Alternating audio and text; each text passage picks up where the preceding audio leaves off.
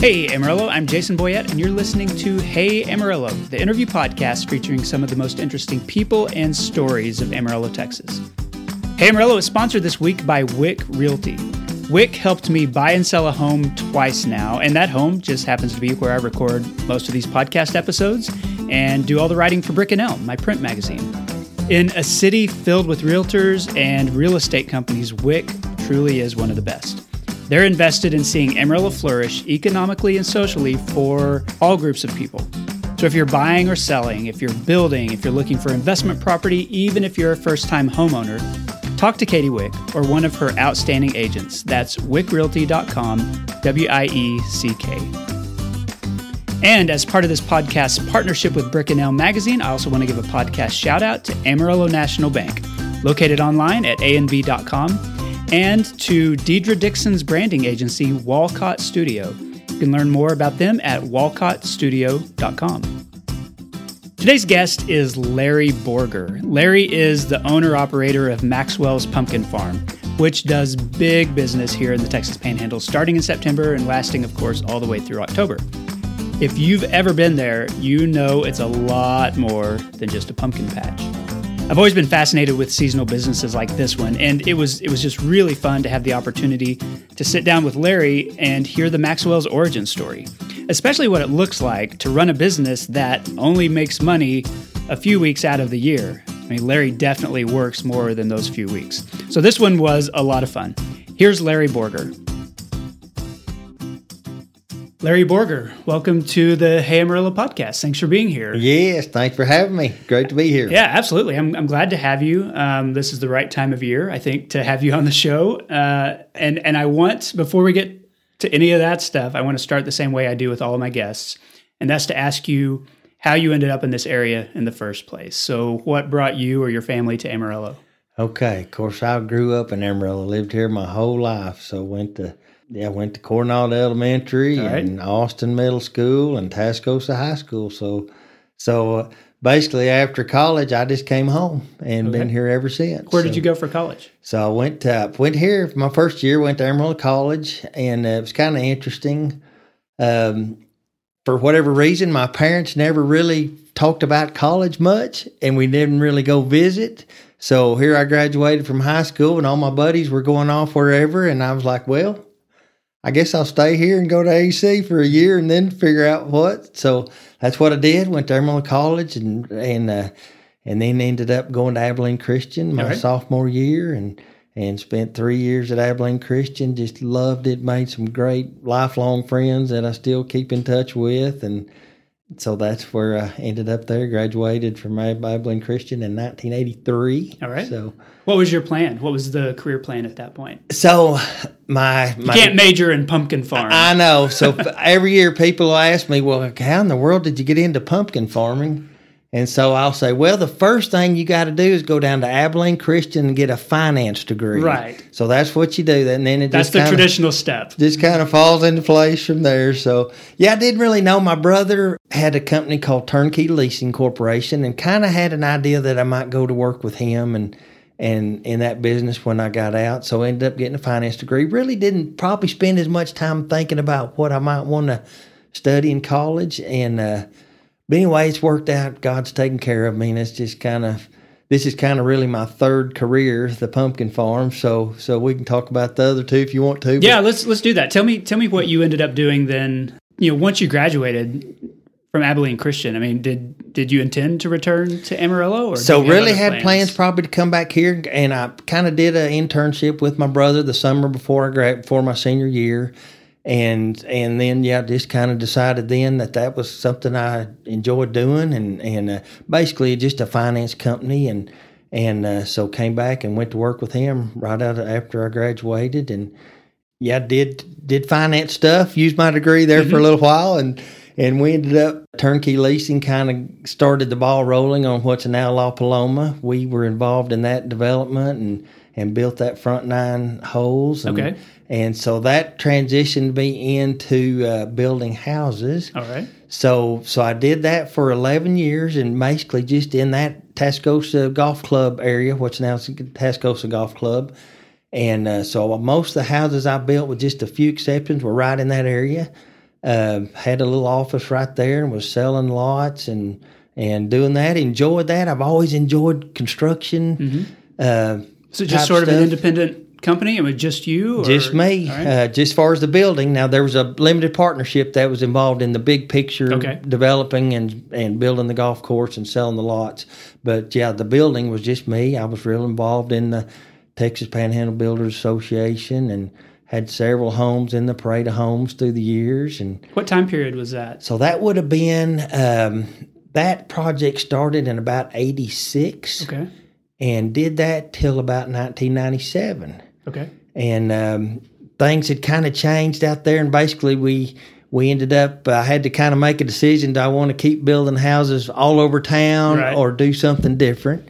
So there's a good friend at church named Bill Johnson. He's passed away now and just a great guy. He started Amberwood Park between Amarillo and Canyon. I've seen it, yeah. So been there since the early 80s, I guess, is kind of when that started. So anyway, got to visiting with him. I'd never had a rent house one, and ended up jumping all in, and I did that for 11 years. So just rented those houses and had our own little utility company for water and wastewater, and anyway, it's a great learning experience. I could write a book about that segment of my life, but it was interesting. We did good, had some good people working, and tried to take care of those houses and just keep them rented, and yeah, it was a great challenge and enjoyed it, and really that's kind of when I got involved in the farming, because that land where the pumpkin farm is now came with Amberwood Park. Yeah, behind it, right? Yes. Well, it's to the north. Okay. North, okay. And so that's where I really kind of got into farming a little bit, was when I bought Amberwood Park. And anyway, every career I've done so far, like the building houses I did for 11 years, and then transitioned into the Amberwood Park, did that for 11 years. Well, now this is the 14th year for Maxwell's Pumpkin Farm, so this is the longest thing I've done, I guess, since I've been out of school. But it's kind of interesting how God directs your paths, and never know where God will lead you. But so I'm trying to wrap my mind around the shifts in your career and the knowledge that you have to gain, because obviously being in the finance world doesn't mean you're going to be a good builder. Being a builder doesn't mean you're going to be a good property manager all the time. And then property management doesn't naturally lead into farming. So tell me how, like when you make these big shifts, how do you kind of ramp up and figure out, okay, now I'm going to do something new. What do I need to learn? How do I, get this skill set in place?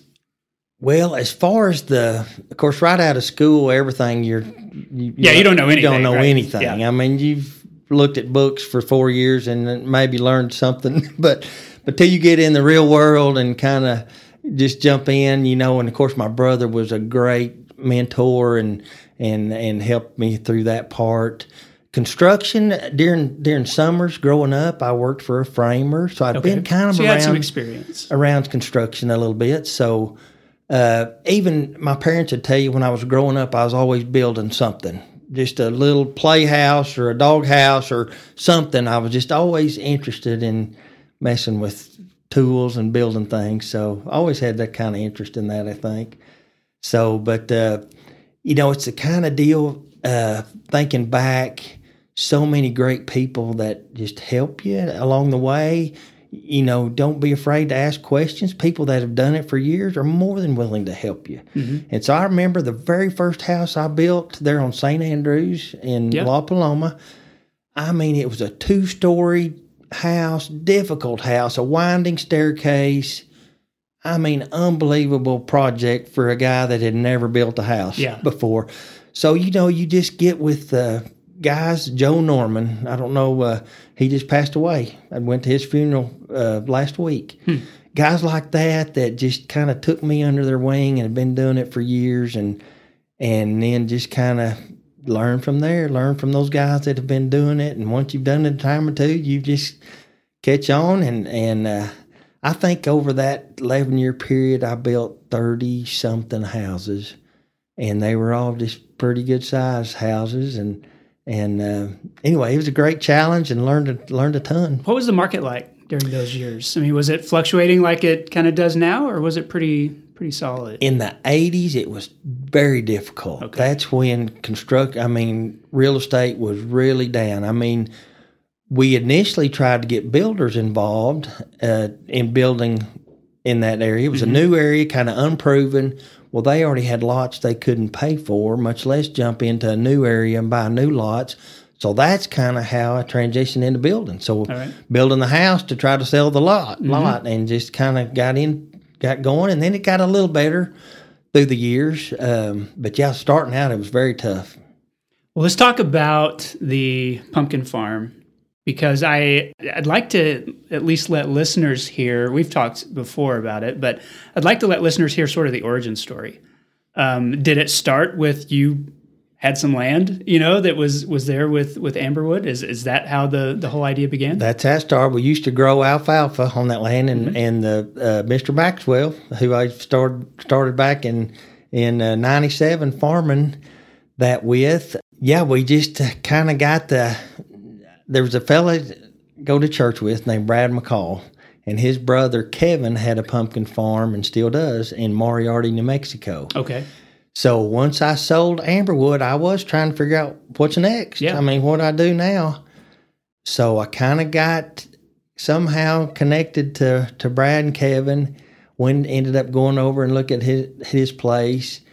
I'll never forget that day we went over there. It was the coldest, mistiest, wet, miserable day, and people were everywhere having a blast. So I just thought, okay. So you went during the operation season, I during guess. Their season. Yeah. So, I just thought, Amarillo, I grew up here, there's just nothing like this. Yeah, we didn't have anything like that. Nothing like this. And I just got real interested in it. And Mr. Maxwell and I got to talking about it. In fact, he went over there with me a time or two after that to look. And we decided the first year, this would have been in 2007, that we had about 5 acres right there in front of this property at Bell and McCormick, and we decided to plant 5 acres of pumpkins. That's all we did. So we got his old blue Chevy pickup and drove back and forth across that field, and that's how we spaced our rows. All right. Our pumpkin rows. A pickup's width? A pickup's width. And we had I think it was his grandsons. We had pumpkin seeds, and we walked along there with a broom pole and poked a hole in the ground, stuck a seed in there, and covered it up. All right. And put the water to it. Nothing fancy there. Nothing fancy at all. I mean, it was pretty primitive. And, of course, first year we just didn't know what we were doing. But I'm telling you, we had a great crop, and we advertised. I still got one of the ads on my board in my office. It was $5, all the pumpkins you could carry out. Wow. Okay. So people had a blast. I mean, they'd fill their shirts up, whatever they could do. I mean, however many pumpkins they could get in one load and carry it out of the field. We'd collect their $5, and that was it. That's still a pretty good deal. You can't get that at any of the pop-up, pumpkin stands. That's right. And people had a blast. So really, that's after that is kind of really I got more interested in it. And the fall to me in Amarillo is the prettiest time of the year around here. So I just got real intrigued with it and just decided, man, let's just go for it. So Mr. Maxwell and I kind of got our heads together, and thus the name. And Daryl was involved about 3 years. He was quite a bit older, and it's just going to be too much more than he wanted to do. So he kind of retired. And we'd been around long enough, people recognized the name, so I just decided we'll just keep it going. And of course, every year people ask me, well, who's Mr. Maxwell? So I get to tell that story every year, but that's okay.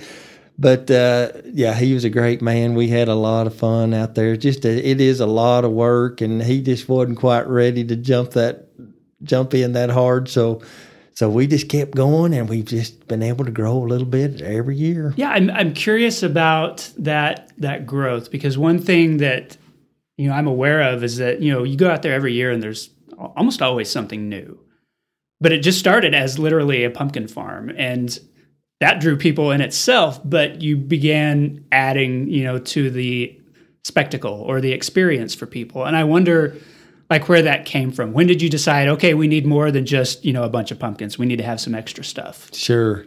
And of course, there's a network of people, just like I was telling you how that works, that people are so willing to help you. But we're a member of a group called The Maze, and they're actually out of Salt Lake City, Utah. Okay. So there's an annual convention of pumpkin farmers. Who would you think? Yeah, who would have thought that? But so I'm telling you, you go to those conventions and your head is just spinning with ideas, and people are so friendly because you're not competing with each other. Everybody's in their own little niche wherever they are.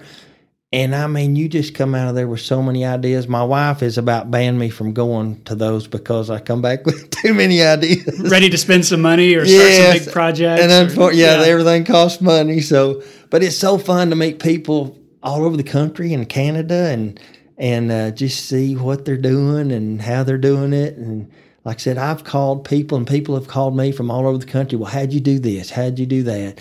They'll get on your website and see something that you did. And everybody's just really great to share ideas and how to, just communicate and network with each other. And how many of the attractions, I don't know how you refer to them, the attractions out at Maxwell's Pumpkin Farm. That's good. How many of them are the result of something that you saw that was working somewhere else, or things that like you just kind of came up with on your own? I would say, Jason, just probably all of them we saw somewhere. Okay.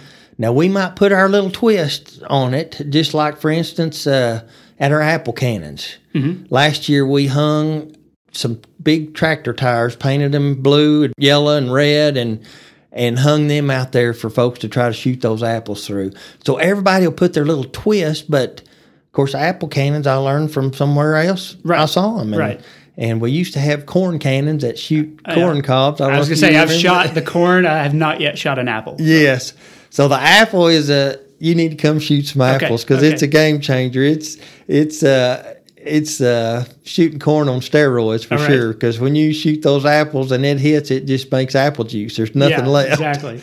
So people have a blast shooting those. So just so many unique activities like that you're not going to see a lot of places, and it's been fun. What was the first thing you added? So the very first thing we did, I remember, was built our mountain slides. So basically where our campfire sites are is a hole now, and that dirt is what we use to build our mountain slide. Right. So I think that was probably the first thing we did was move a lot of dirt, build those mountain slides. There's basically 2 slides that go through that hill of dirt. Mm-hmm. And so I remember that was probably one of the very first things we did. Do you have a strategy with those kinds of things? Like, are you trying to add one new thing every season to bring people back the next time? Is that part of the growth? Yes, and let me tell you about a group I got hooked up with. This will be our 3rd year with them, called Audience Media Group. Mm-hmm. And they've kind of got a little niche with farms that do what we do. And so they're actually located in Bryan, Texas, down in College Station.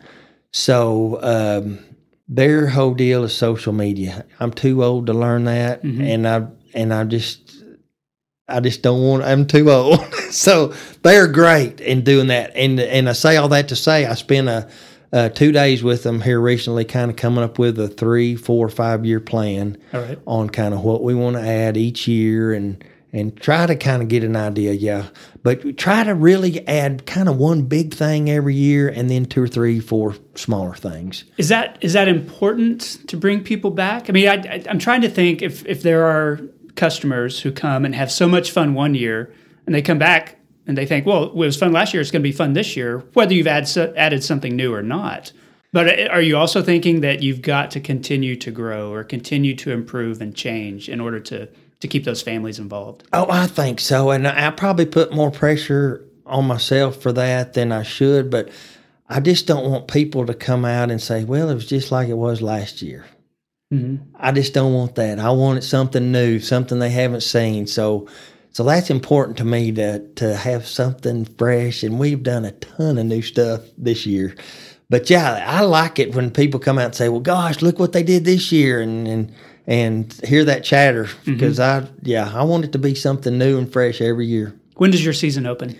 So we open September 18th, and And this year, the way the calendar falls, we'll go through October 31st on a Sunday. Okay. Halloween's on a Sunday this year. So, is there a particular attraction that you're excited about this year that you want people to know about, or is it like you're going to keep it all under wraps? Oh, shoot, no. We'll put that out there. I guess probably the thing I'm most excited about this year that we actually got to see one at another farm is a low ropes course. Oh. So we basically have built 9 pergolas and have 12 different rope activities between each pergola, and it's all low stuff. So you don't have to harness people. No harness, no helmet. I mean, if you fall, you're not going to fall a foot or two.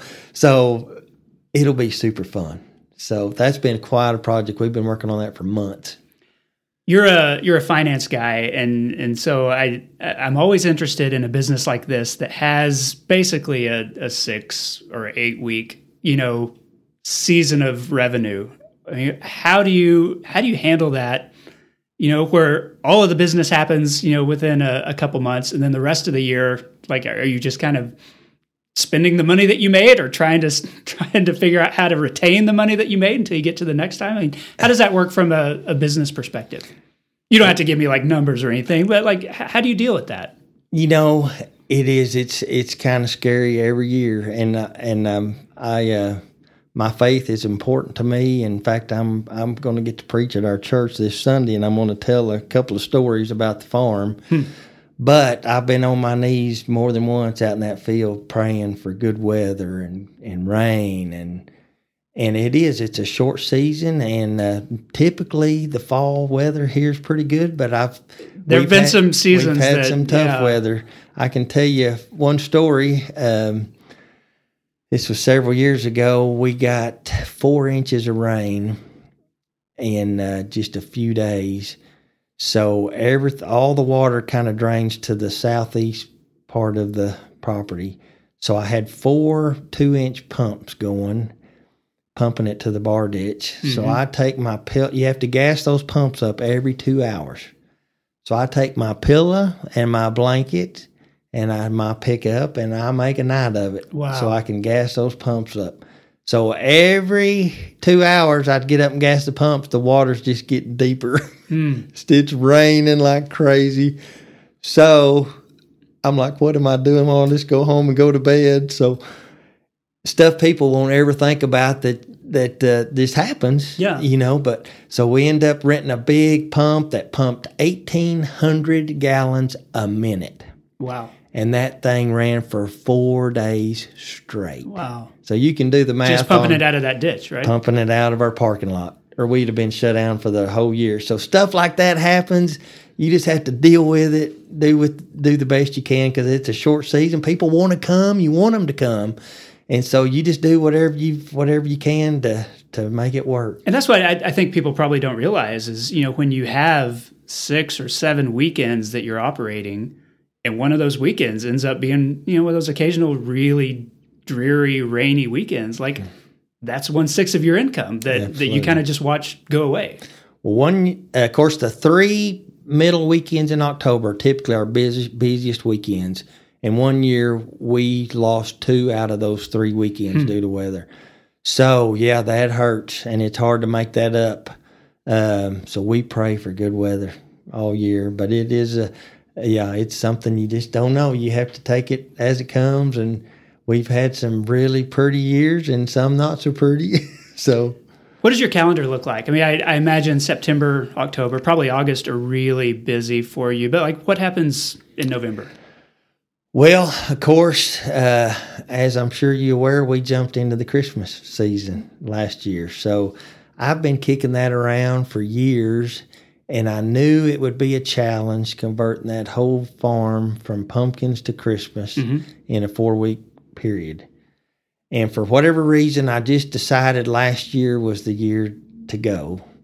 We did as much as we could we were hanging Christmas lights in July when it was 105, and nobody else is thinking about Christmas but us. But we had to start early, and I'm telling you, Jason, we had a great crowd. I think we just missed 2 days because of weather. Had something almost 20,000 people go through there at Christmas. Wow. Really we had almost 500,000 lights up. People had a blast. It was really cool to see. And so I say that to say November, we're crazy busy now getting Christmas stuff up. And then it took us a month to take everything down in January. And then by then, you're starting up. You're starting to plow. You're starting to prepare for the next September, October? It's full time. Every year somebody asks me, well, gosh, you're only open 6 or 7 weeks. What do you do the rest of the year? That's crazy because it takes all year. And now with Christmas, it's a whole nother season. And we've got some fun stuff we're adding to it this year. And it's going to be a challenge to get it all done. And of course, during our weeks, during the fall, we do field trips. Mm-hmm. And that's been a little different. Last year, didn't hardly do any because of the COVID. This year, we're just scheduling them on Fridays. And we've got quite a few booked, and hopefully they'll get to come. And but the rest of the time during the week in the fall, we'll be working on Christmas stuff probably. What's the biggest challenge that you have throughout the year? Like what's the one thing that maybe keeps you up at night? Is it the weather? It is the weather. I mean, that's something God's in control of, and we're not. And it's just farming is just a challenge. Every year there's something different. So the weather's definitely a challenge. You have some things you can control. That's one you just can't. So yeah, that's got to be the biggest challenge for me and for other farmers in this area. How important is the actual farming part? Because I think at some point you've got all these attractions. The fact that, oh yeah, there's some pumpkins at this pumpkin farm. People might even lose sight of that because they're just coming to do the ropes and see the goats and the slides and all that stuff. Is that still in your mind? Is that still a central part of the pumpkin farm? Growing pumpkins? It is for me. It's kind of interesting. You'll go to some farms and they don't grow a pumpkin one. Yeah, I was going to say a lot of them it'd be easier to just buy a bunch of pumpkins. They just haul them in. Yeah. They just haul them in. So, of course, we do a giant maze where we grow hay grazer. I've been to some farms that you could throw a rock from one side of their maze to the other, and it's just small. Mm-hmm. So we still do a pretty good size maze. And to me, in our part of the country, I just like that. Mm-hmm. And I can't imagine us not growing any pumpkins because people love that experience, going out to the field, riding the hay ride to the field, looking through the field, trying to find that perfect pumpkin. And to me, if you just hauled them all in, I think you'd be missing something. I'm curious, thinking of what you do, and that, a couple of months of the year, you just get to see all kinds of families, all kinds of people from Amarillo, from all over the Panhandle. Your work before that, you're building houses, you're dealing with one family at a time. Now you're dealing with hundreds and hundreds of families. What have you learned about people, or what kind of fulfillment have you gotten from interacting with people like that so regularly? Sure. It's fun. That's one of the funnest things to me is going around and just meeting people. Where are you from? Have you been here before? So I've met people from Dallas and Oklahoma and Kansas that specifically came just to Maxwell's Pumpkin Farm. So that is so fun for me to get to meet those people. I've met families that have brought their kids from age 5 or 6 to high school. And they've got pictures of them. They can show you every year watching their kids grow up at Maxwell's Pumpkin Farm. So that's what encourages me and makes it so fun for me to know that families have made that kind of a tradition. And they'll come every year and watch their kids grow up. And there's one fella in particular, they'll buy season tickets every year. And I don't think they miss a weekend. Just come every weekend. They come every weekend. And they just love it. It's just been a tradition for them. And so that's always fun to see people back every year. 14 years into it, are you surprised? Are you surprised that you're still doing this? It's hard to know when you jump into something. Yeah, what's it going to become? What's it going to be? We tried, when we laid things out initially, tried to plan ahead for what kind of crowds might be. But shoot, I remember the first year, Jason, we'd sit there at the ticket booth waiting for a car to pull up, wondering when that first car was coming.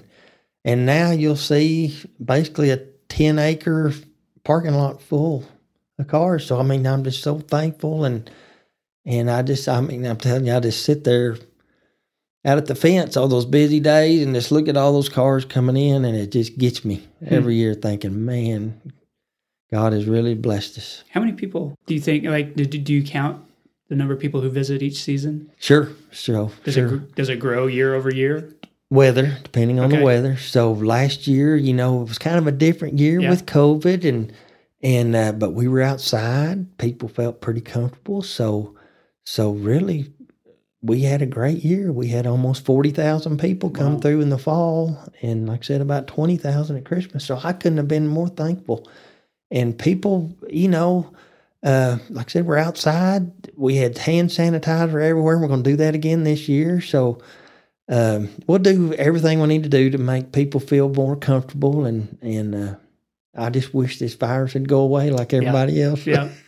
What do you think about when you look 5 years into the future, 10 years? I mean, do you run out of space to keep adding stuff at some point? Do you reach kind of a capacity for attractions? I think about that. That's a good question. We've got about 80 acres total, so there's still plenty of room to do some things. But I had my 60th birthday in December. That one hit me kind of hard for some reason. And I can tell you one reason it did, because my wife, who grew up in Groover, I didn't talk about her much, but she actually played basketball at Abilene Christian. Mm-hmm. But we didn't actually meet till after I'd already graduated, and she was a year behind me.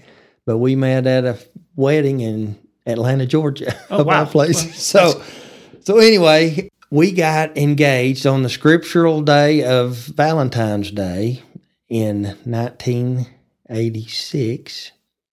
In March, her dad had a massive heart attack and passed away. And he was 60 years old. Wow. So that birthday really kind of hit me. And so I'm trying to think through, okay, I've got 2 boys and a daughter, and none of them live here. My boys got one in Abilene and one in Midland. And they really haven't had much interest in the farm. I mean, they work some during the summers, but not as far as, okay, Dad, we want to take this on and keep it going. So I don't know what this will look like. As long as I've got good health and still challenging and have the passion to do it, I'll keep doing it as long as I can. So, but you think of, a guy needs to be thinking about an exit strategy at some point. Yeah. But right now I'm enjoying what I'm doing and just enjoying. Got some great people that help us. So we'll just keep going for now. Hey Amarillo is sponsored this week by NCW, a local independent risk management agency. Now, I have a number of friends who work at NCW. I know a lot of businesses that rely on NCW for risk management. But here's what really impresses me. This company has been in business in Amarillo for 95 years. That makes it one of the oldest continuously operating businesses in the city. NCW provides a full range of risk management strategies and solutions, including business insurance, group benefits, and personal lines. To learn more, visit ncwriskmanagement.com or call 806-376-6301. This podcast is also sponsored by Dr. Eddie Sauer, who practices general dentistry at Shimon Dental Group. Eddie has been my dentist for at least 25 years, and he's my kid's dentist too. He's an expert on Invisalign, using that technology to improve his patients' smiles and positioning. Earlier in 2021, my son Owen finished a stint in these aligners, and he's thrilled with the result. We are too. We're lucky to have Dr. Sauer's knowledge and experience here in Amarillo. To learn more, visit shimondental.com. That's SHEMEN.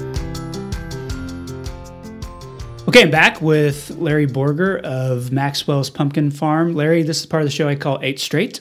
8 Straight is sponsored every week by Panhandle Plains Historical Museum in Canyon. It's the largest history museum in Texas, and its collection includes a fossil excavation from Hemphill County that has a grouping of rhinoceros, dog, horse, camel, and saber-toothed cat bones, all found in the same place, which I think is fascinating. I don't know if they all died at the same time or what happened. But you can learn more at panhandleplains.org. Okay, the first question, and this is a question I've been asking my guests for the past few months. What's one thing the pandemic or 2020 revealed to you about local people? The first thing, of course, it was a challenge that we'd never faced before. So people didn't know for sure how to deal with that. Mm-hmm. It's just the uncertainty of it all. I think it really threw people kind of in a mess, not knowing how to deal with it.